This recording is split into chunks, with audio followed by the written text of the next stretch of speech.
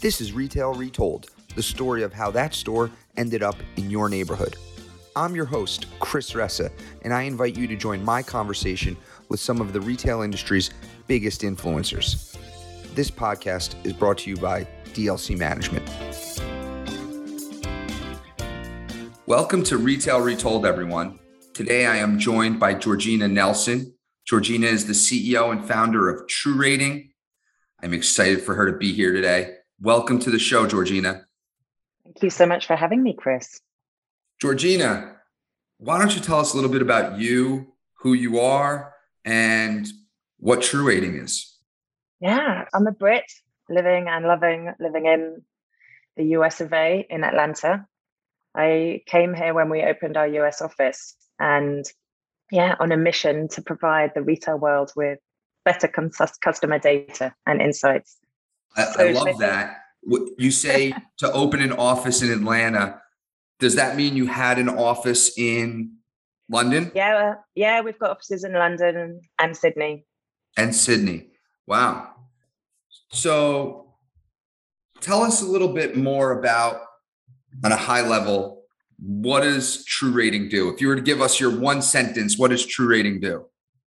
It gives representative and real-time customer data to those in retail. Excellent. And it sounds incredibly simple, but it really is game-changing because at the moment, and I'm sure you'll have experienced this yourself, you get given a little receipt when you've shopped somewhere and they'll say, hey, would you mind filling in this little survey on our receipt? And you could get into a prize draw for $100. And have you ever filled one in? I have. The one at Home Depot, I fill out all the time. I'm one day. Who wins? I've never met anyone who won these things, like the $5,000 that they offer you. I want to just meet someone who's won the thing. Who's won it? I don't know. You know anybody who's won for any of these? I want to know who's won. Let's see if any of your listeners can volunteer it. Yes, if you're listening to this and you won one of the survey, you filled out a survey and you won the prize for filling out the survey for any retailer or even e-tailer, anything online, anything in a store, please reach out to Retail Retold. We want to hear from you. Do you know anybody who's won? I'm serious, Georgina. Do you know anyone who's actually won? To be honest, Chris, you're the first person I've met who's actually filled one in. Who doesn't work for a CX company and isn't doing research. I was going to basically say that demographic data tells us they're all women who are retired with too much time on their hands, but you've just totally blown it. I'm sorry. Well, but if that's the case, why haven't I won? I want to win. So when you fill it in, do you just tick any box to finish it as soon as possible, or do you take some time? Well, now I'm being interviewed. So I'll be honest, this is not a regular thing, right? I don't love filling out surveys. Your Friday night treat. Yeah, I don't love filling out surveys. But if I'm going to do something, I'm going to do it right. Mm-hmm. Well, you are a beacon of hope for the CX industry. I wouldn't say that. I'm really focused on this Home Depot survey. That's the one that I filled out. So the majority of people, generally one of our merchants, they get 0.6% response rate from those receipts. It's usually a tiny percent of customers. If most people want to fill in the prize draw, they just tick straight line, speed line, whatever they can quickest to get to the end of the questionnaire. And as I said, it tends to be a certain type of demographic, socioeconomic status, etc. So the fact is all these retailers are paying millions and millions, and the whole industry is worth billions to try and get customer data on which to base decisions. But the data's rubbish. And, rubbish in means rubbish decisions. And I come from a background, I did my first degree in psychology, and then I went into law. But, I knew how important it was to get consumer data which you can trust, which is representative, which is statistically significant. And only then can you begin to predict future behavior. And then after my trip into law, I basically worked for the equivalent of Consumer Reports, which you guys have over here. So I was Sure. championing consumer rights, basically, for big data and tech, working opposite the likes of Google and Facebook when a lot of these privacy and tech laws were coming out. And it just really became apparent to me, like, what a huge advantage the online tech giants had from such a wealth of consumer data. And my dad was 30 years in retail. So he basically ran the Booksellers Association, so all these independent bookshops in the UK. And at the time, while I was working through all these data laws, Dad was just coming home like so weary and depressed from work because Amazon had just come on the scene in the UK and was just smashing up all the book trade, and loads of his members went out of business. And so he was like, we've got to fight back with service. We can win on building an emotional connection in store with the customer. But then he's like, we don't have any data. And that was the really big discrepancy for me, that all these online giants like Amazon, etc., they knew so much about what made that customer convert their basket, what journey would make them spend the most money. And yet on bricks and mortar retail, they just simply had the sales data. So basically, I thought, if you can make feeding back super simple and super quick, everyone would do it.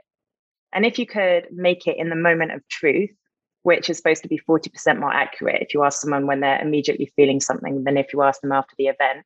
And so I thought of that retail environment, and everybody looks at that payment terminal when they pay. They're like standing there awkwardly as their goods are being scanned, and they look down to see how much they're going to be charged. And I thought, why don't you leverage that? And on that note, let's hold it right there. We're going to finish that at the end. I like that thought right there. Let's hold that thought right there. I will say this. I'm going to leave you with this. I have filled out a survey on the payment terminal, and the cashier is asking me, right, do you want to fill out a survey on how my service has been to you? So she's watching me as I'm filling this out. And I like, who wants to say, oh yeah, you were terrible, and hit the terrible button right there? Who wants to do that in front of the guest? Anyway, we will. All right. Quickly addressing that with ours, the questions rotate all the time. And so it's always different questions. So like, yeah, it might not be something about the service, but also just using the keypad is like where you'd enter your PIN. And so the cashier can never see that. So it's all about it being totally confidential. Right. Okay. With that, let's get to know Georgina a little bit better. Okay. I have 3 questions for you. Are you ready, Georgina? Hit me. Okay. We call this section Clear the Air. All right. Question 1. What is one skill you don't possess but wish you did? I'm going to choose 3 skills all under the same umbrella, which I think have the same etiology. So basically, I can't sing. I can't speak foreign languages particularly well. And I'm really bad at doing accent imitations. And I think it's all related to the size of my ears. So I've noticed that I have very small ears. And so I basically, I should have done it as my psychology thesis to see if there was any correlation. But maybe after True Rating, I'll investigate it. But yeah, okay. So you wish you had bigger ears. Yeah, and then that would solve all my linguistical issues. That's the best answer I've ever heard on this show. So thank you for sharing that. Question 2. What is one thing most people agree with, but you do not? The time it takes to get places. You think it takes longer or slower, shorter? I always think it will take the quickest time possible. And I say, yeah, I'm one of those people who'll be like, it's 5 minutes away. And everyone else is like, are you joking? Do you know Atlanta traffic? It's 30 minutes. And I'll be like, it's fine. We're fine. And so, so I'm generally late for everything. But I actually read an interesting article that most entrepreneurs are delusionally optimistic. And so I draw the line, and I'm just optimistic about how long it takes me to get places, why I'm always late. Yes, I love that. Delusionally optimistic. That's a great little phrase there. So thank you for sharing. Yeah. That's a good one. Last one. When is the last time you did something for the first time? I played softball yesterday. Was your first time playing softball? Yeah, like I feel it's like an Americana badge. We don't have it in England. So yeah, my daughter's just joined a softball team. So yeah, I haven't managed to hit the ball yet, but taking it up with Ernest. And what grade are your daughters in? She's in third. She's in softball. Yeah. So I was just playing with her. Does she like it? Yeah, she loves it. Yeah, we're all in. She's made me pinky promise that my dad always just said to my brothers growing up who were always in sport. He'd just stand on the sideline and the whole time he'd be like, "Watch the bloody ball! Watch the ball! Watch the ball!" So I've had to pinky promise that I'm not going to be one of those mums at the side shouting, that was "Watch the ball." my father was one of those parents, so I know that parent really well. My father was the parent that everybody in the stands sat away from because I know that world all too well. There's not a referee on the planet that liked when my father showed up to a game. So, okay. Well, softball. What do you think of softball? Should England start to adopt softball and get this in high schools and youth programs across the country?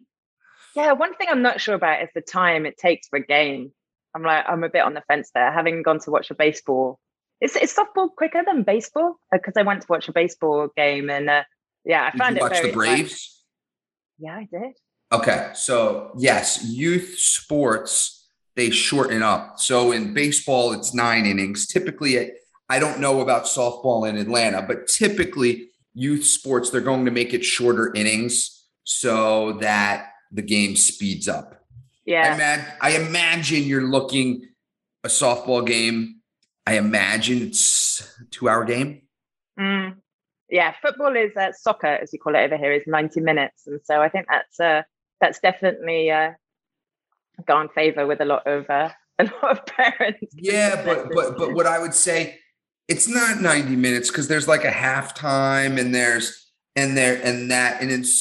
the whole time, right? I'm talking about the 2-hour softball event being from like start to total time. Okay. Like you show up at 8, you leave at 10.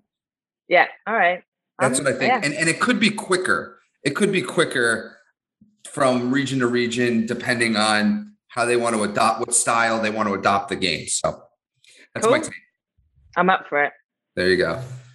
Did you throw the ball? Were you pitching to your daughter? Yeah. She hitting well? Yeah. All right. Yeah, we're rolling. All right. That's excellent. Okay. I want to move to talk about TruRating and talk about the business today. What are you all up to? Talk about specifically, you left us on a cliffhanger with the Question. POS system. And I guess let's start there. What does TruRating do? More specifically than it helps get real customer data. So by leveraging that moment when you pay, whether you're like online, in store, we just ask one simple question, but the questions rotate. So if you think about like a really long survey, which you might get at Home Depot, and they get a tiny percent of customers feeding back, we ask all those questions, but in rotation. So doing the math, you get really quick, statistically significant data because like 80% of customers feedback in store. And with each rating, it's like, because we integrate with payment, we pair with how much people spent, what's in the basket, all anonymous aggregated data trends, which we provide back to the retailer. So they can begin to see down at a store level what's going on. Is the store tidy? Are people being greeted as they come in? Is a new store layout going down well? Are they making that ROI back? So that's the kind of stuff which we do. And then also online as well, we get like 50% of people feeding back online, and writing qualitative comments, etc. Okay, let's dig into this. I find the concept of ratings and reviews just fascinating. Let's go. I have a buddy that I would have never expected that has been reviewing on Yelp for decades. Really? I had no idea. So ever since Yelp, I had no idea he did this. But anyway, so I'm fascinated by ratings and reviews. Let's go back to your product and service at TruRating. Mm-hmm. You keep using this one question. So I go up to the POS. I get there. I pay by whatever method I'm paying, Apple Pay, this, that, the other thing. How your survey is like, doesn't just pop up. It's like part of the transaction. Yeah. Okay. Yeah. It comes like on a rainbow, like led by a unicorn. He jumps over the terminal. And it's not the way you literally just before you pay, it will be on that terminal. So we integrate with all the likes of Verifone, Ingenico, FIS, all those big payments companies here in Atlanta along one really boring road. That's why we're here, because we work with all of them. And then they basically build the ability to ask a question on the payment terminal. And so with each rating, you rate, we donate to children's charities. So we're working with Families First here in Atlanta. That also brings that engagement, and each rating also feeds that retailer's SEO Google profile. So if you think about, star ratings in Google, when you search for a store, we stream all our online and in-store ratings. So your mate who feeds back on Yelp, on average, a store on Yelp might have 8 reviews over 5 years. So one will be from your mate. And then 2 are from Kevin's mum, who really wants Kevin to get a promotion. And she's like, Kevin's such a sweetheart. And then you'll have one from someone wanting a free voucher, and another one from someone who slipped on some bleach and is absolutely slating it. And you go on as a consumer and you're like, what am I supposed to do with these reviews? I've no idea whether to go to this venue or not. I don't know whether to trust it. It's over 5 years. Whereas with us, because 80% of customers are feeding back on those key questions, which are really important to you, you can actually see, wow, in the last 2 weeks, 100,000 people have said this place is phenomenal for service or product range or whatever. And you can then make your decision with confidence. So it's that two-pronged approach with the ratings. The first is the retail analytics for the retailer. And then the second is also publishing it so consumers can benefit, and building a trustier platform to the likes of Yelp. I think I get that part of it now. The next piece, I go up to the POS. I'm about to buy my product. Are you asking me one question or a series of questions throughout the transaction? Only ever one. It's the power of one. Do you know about the power of crowds? Sure. If you ask enough people, that's it. But so, go ahead. But explain it to the audience. Explain it to the audience, though. I think it's helpful. So the power of crowds is a philosophy. I think they used to, I think it grew from medieval times, didn't it? When they're trying to guess the weight of a bull or something. And they actually found that the best way was to ask everyone in the village, and then simply do a average calculation, add, subtract by those who had voted, and you'd get bang on to the weight of the bull versus. And so it's all about the wider you can make that sample, the closer you get to the actual source of truth. So it's the power of crowds really plays into the representation element, rather than you ask just a few people, which is what today's CX surveys do. You don't get close to that essence of truth. So we're really leveraging the power of clouds with just one question, but it's different questions. So the person behind you could get, do you like the music in here? The next person could get, did you find what you were looking for? Which is all really, really key data which retailers need in terms of all these challenges which are hitting them at the moment as we come out of COVID, how consumers are evolving, how are people changing? And they can ask that, put in any question they want immediately and poll the vast majority of their customer base. And you stream that data to the Google reviews? Yeah, to Google. So Google search. So yeah, it will be picked up on the knowledge graph. WLS Lighting Systems is a full-service commercial lighting company focused on energy-efficient lighting solutions for all types of exteriors, interior, and specialty lighting projects. WLS works with you from design and site audits through post-installation on everything from LED upgrades for existing properties to new construction projects. Their goal is to provide you with the finest controls and lighting solutions to meet your design and budgetary needs. In 2010, WLS developed NetLink Controls, the first site lighting wireless control system for the shopping center industry. With over 100 manufacturing partners and thousands of completed projects across the country, WLS knows the importance of staying on budget, which meets or exceeds expectations. WLS Lighting Systems provides the utmost value in design and product choices that are sustainable, aesthetically pleasing, and enhances value in your property. Learn more at WLSlighting.com.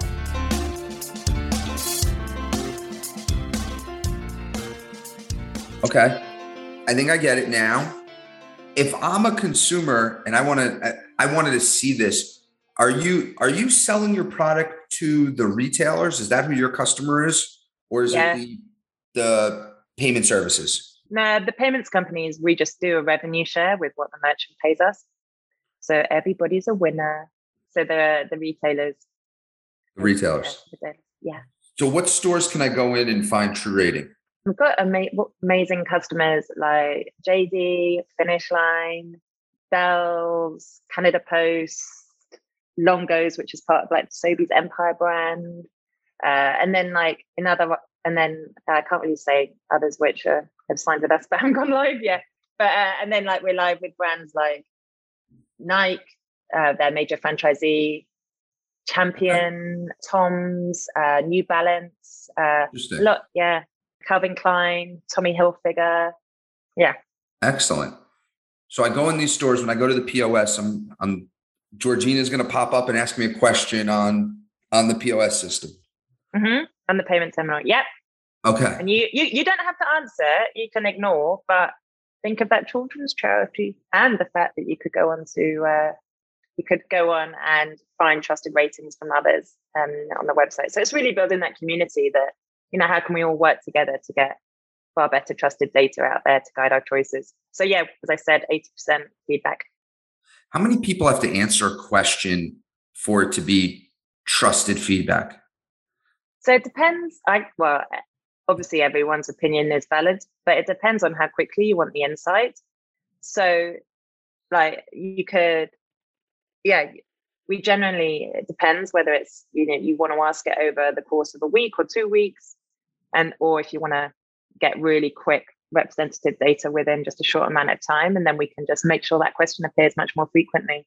So I'd say and whether you're wanting to see a certain time window. So we've got a whole data science team who basically work through how many transactions you have, what are the goals, what kind of questions do you want to understand, and then how quickly you can get that speed to insight.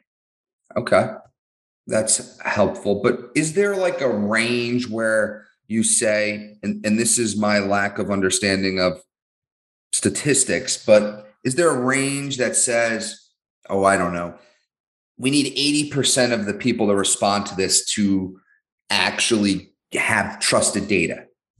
Is there some benchmarks? We have a formula where you can look at a heat map where you can see literally hour by hour, how you're doing it. So you can say okay, we know, all right, the one which we did with Nike, for example, was Nike's major franchisee, was they found out that if you ask someone their name as they're buying a pair of trainers, they spend 30% more. And so working with us, they basically said, okay, every single store has to have 66% of customers answering yes to that question for that store to get their bonus. And once they implemented that, they immediately saw a rise in revenue by over 5%. And so they're able to really quickly see, all right, we can see those stores aren't asking people their name. We need to get service strategy training, etc., on there. And so they'll be able to see the heat map across the hours of the day and know which shift times and who's working on the shifts where they need further training. And so we have an algorithm to ensure that there are a certain amount of people feeding back. That's a terrific example, Georgina. I want to unpack that example a little bit. Let's go. What was the question exactly that asked on the payment terminal that actually led to that insight? Because if you asked me, if the question was, and I know this wasn't the question, but if the question was, Chris, if the cashier in front of you greeted you with your name, would you buy more? I would write no. So what was the question that actually led to that insight? Were you asked your name today? Yes or no? And so then, as I said, so then really quickly, we can see everyone who's saying yes, on average, spends this much. Everyone who says no spends this much. And so we can see that the ROI of that service strategy is 30% more. People spend 30% more when they're asked their name. And so then you can simply say, right, we want that question in rotation all the time because it's going to become a key KPI in our in-store service standards. What a great stat. Do you think that is something you can apply to most retailers? I'm sure directionally you can. Maybe it's not 30% at all retailers, but I bet directionally, I think people will spend more if you ask their name. I think it's a proxy to the consultative sale, which is really important in that high-end apparel environment. When people, they want to build that emotional connection with someone, and especially Nike, who isn't going to win on price, for example, in their stores, because they can always be discounted by their resellers down the mall. And so it's really key for them to have that upper hand in that emotional selling. But for example, in a big discount shop, so Five Below, I didn't mention Five Below, one of our customers. So we did, and it's on their website, they were looking at, as you might know, they've widened their range to include technical products, which are often above the $5 mark. And they're wanting to sample that out. And we could see when people had these items in their basket, like tech items, that actually service levels went down. And that's because they'd extended out their product range, but they hadn't invested in having people who were actually permanently or around that area in the store, because people have higher expectations. They have more questions. They want to ask more about the product range when they buy tech versus when they might just be picking up some sweets or a Coke or whatever. And so we were able to really quickly see, actually, we can see across all your customers, the people who are buying these products, we need to invest more in staff at that particular point. So for each retailer, they're going to need different service strategies. They're going to lead to higher ATVs and higher repeat visits. And it's just us working out with the retailers what that might be for them. Excellent. I love this. This is really interesting. Can you give us one more interesting insight that you've learned about retail from putting on these surveys at the payment terminal? Something like the one you just said, which was people spend more if you ask their name. I'll call it that. But what else have you learned? I think what's been really interesting is the work which we've done during COVID and coming out of COVID, where we have the right, True Rating, to ask every 1 in 100 questions. And so it doesn't have to be related to that particular retailer, but we've thought about retail trends, which are really impacting the whole of retail across our markets and what are retailers really desperate to understand. And so we've been, if you follow me or True Rating on LinkedIn, you'll be able to see that we're releasing these studies where within just a few weeks, we can poll 200,000 US consumers on whether they're going to be using BOPIS in the future. Will they continue to do their grocery shopping online coming out of COVID? Do they still have safety concerns?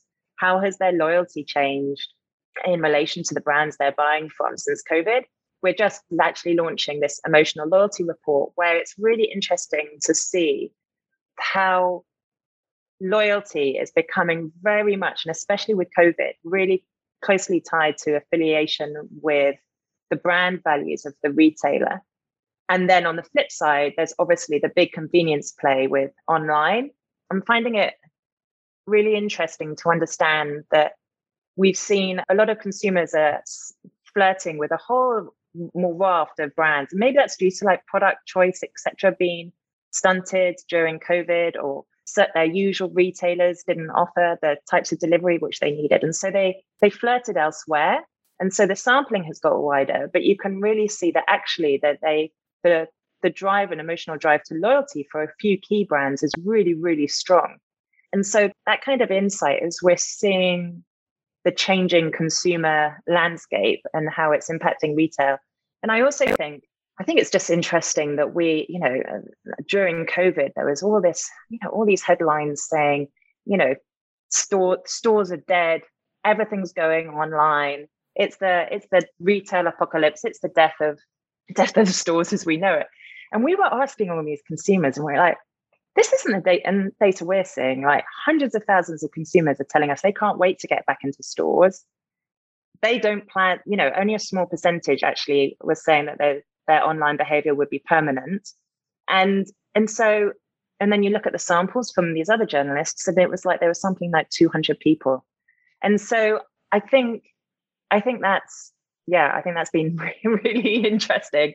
And we're always open to, Chris, if you lay awake at night and have any questions which you were desperate for us to put through our panel polling, let me know. Oh, I got some questions that I would love for you to ask. Yeah, bring it on. Yeah, each week we're putting more in the mix. So maybe we can do a sequel, and I can come with our data guys, and they can paint the picture of what they're seeing, and you can get your questions in. Excellent. What did the verdict end up on BOPIS? BOPIS a win? Only 5% said that they would continue with it. Only 5% out of how many? Well, that was 200,000 people took part in that survey. Interesting. But I think that's still an arguable business case. 5% of people still, looking to use it is an argument to keep it going. But I don't think the swing was nearly as big as some of the attention-grabbing headlines were saying it was going to be during COVID. I think that consumers may not control the outcome on that one. I think retailers are going to be forced to encourage consumers to do BOPIS because it's a lot more profitable than shipping it to your home. So yeah. With that, I want to bring us to the last part of the show, which is retail wisdom. I've got 3 questions for you. Are you ready? Yes. Okay. What extinct retailer do you wish would come back from the dead? Do you know what a greengrocer is? A greengrocer? No. Greengrocer. A greengrocer. Oh, grocer, like a grocery store. Yeah. So it's like, what we had, it's what we had growing up. We had greengrocers, and it was like the sort of the flag of the UK high street, whereby, it's a bit like the sort of the farmer's market, which you get in the US, but only on certain weekends and in a car park somewhere. I miss, and as a vegetarian only in the last couple of years, I really miss that ability to just walk to a fresh fruit and veg store, and I'd really like that. Okay. I'm sure you can find some stuff in Atlanta. There's farmers markets and stuff. The thing is, I just go into Target and all I want to buy is like a bag of apples, and I come out having spent $300 on a load of other stuff I don't need. So I'm with you there. Okay. Question 2. What is the last item over $20 you purchased in a store? I've just bought a Chinese money plant. Interesting.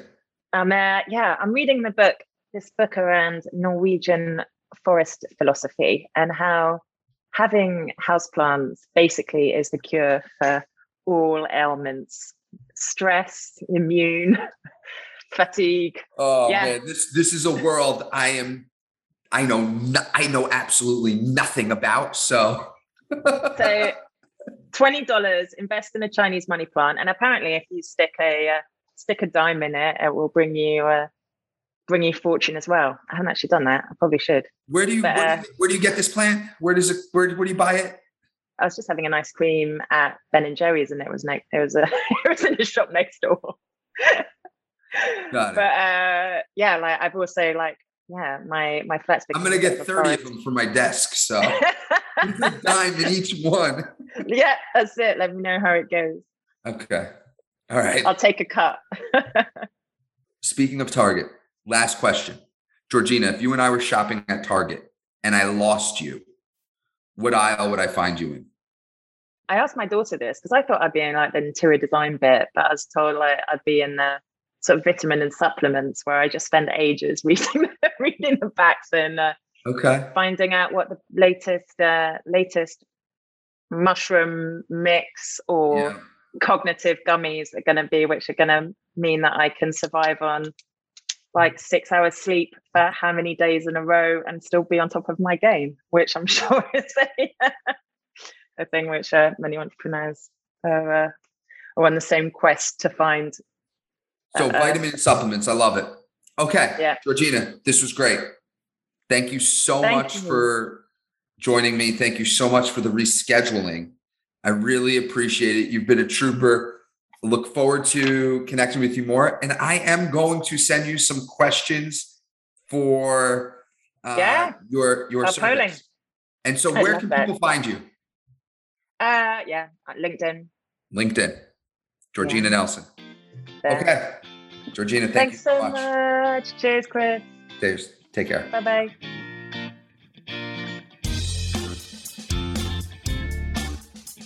Thank you for listening to Retail Retold. If you want to share a story about a retail real estate deal that you were a part of on our show, please reach out to us at retailretold@dlcmgmt.com. This show highlights the stories behind the deals from all perspectives, so it doesn't matter if you are a retailer, broker, entrepreneur, architect, or an attorney. Also, don't forget to subscribe to Retail Retold so you don't miss out on next Thursday's episode.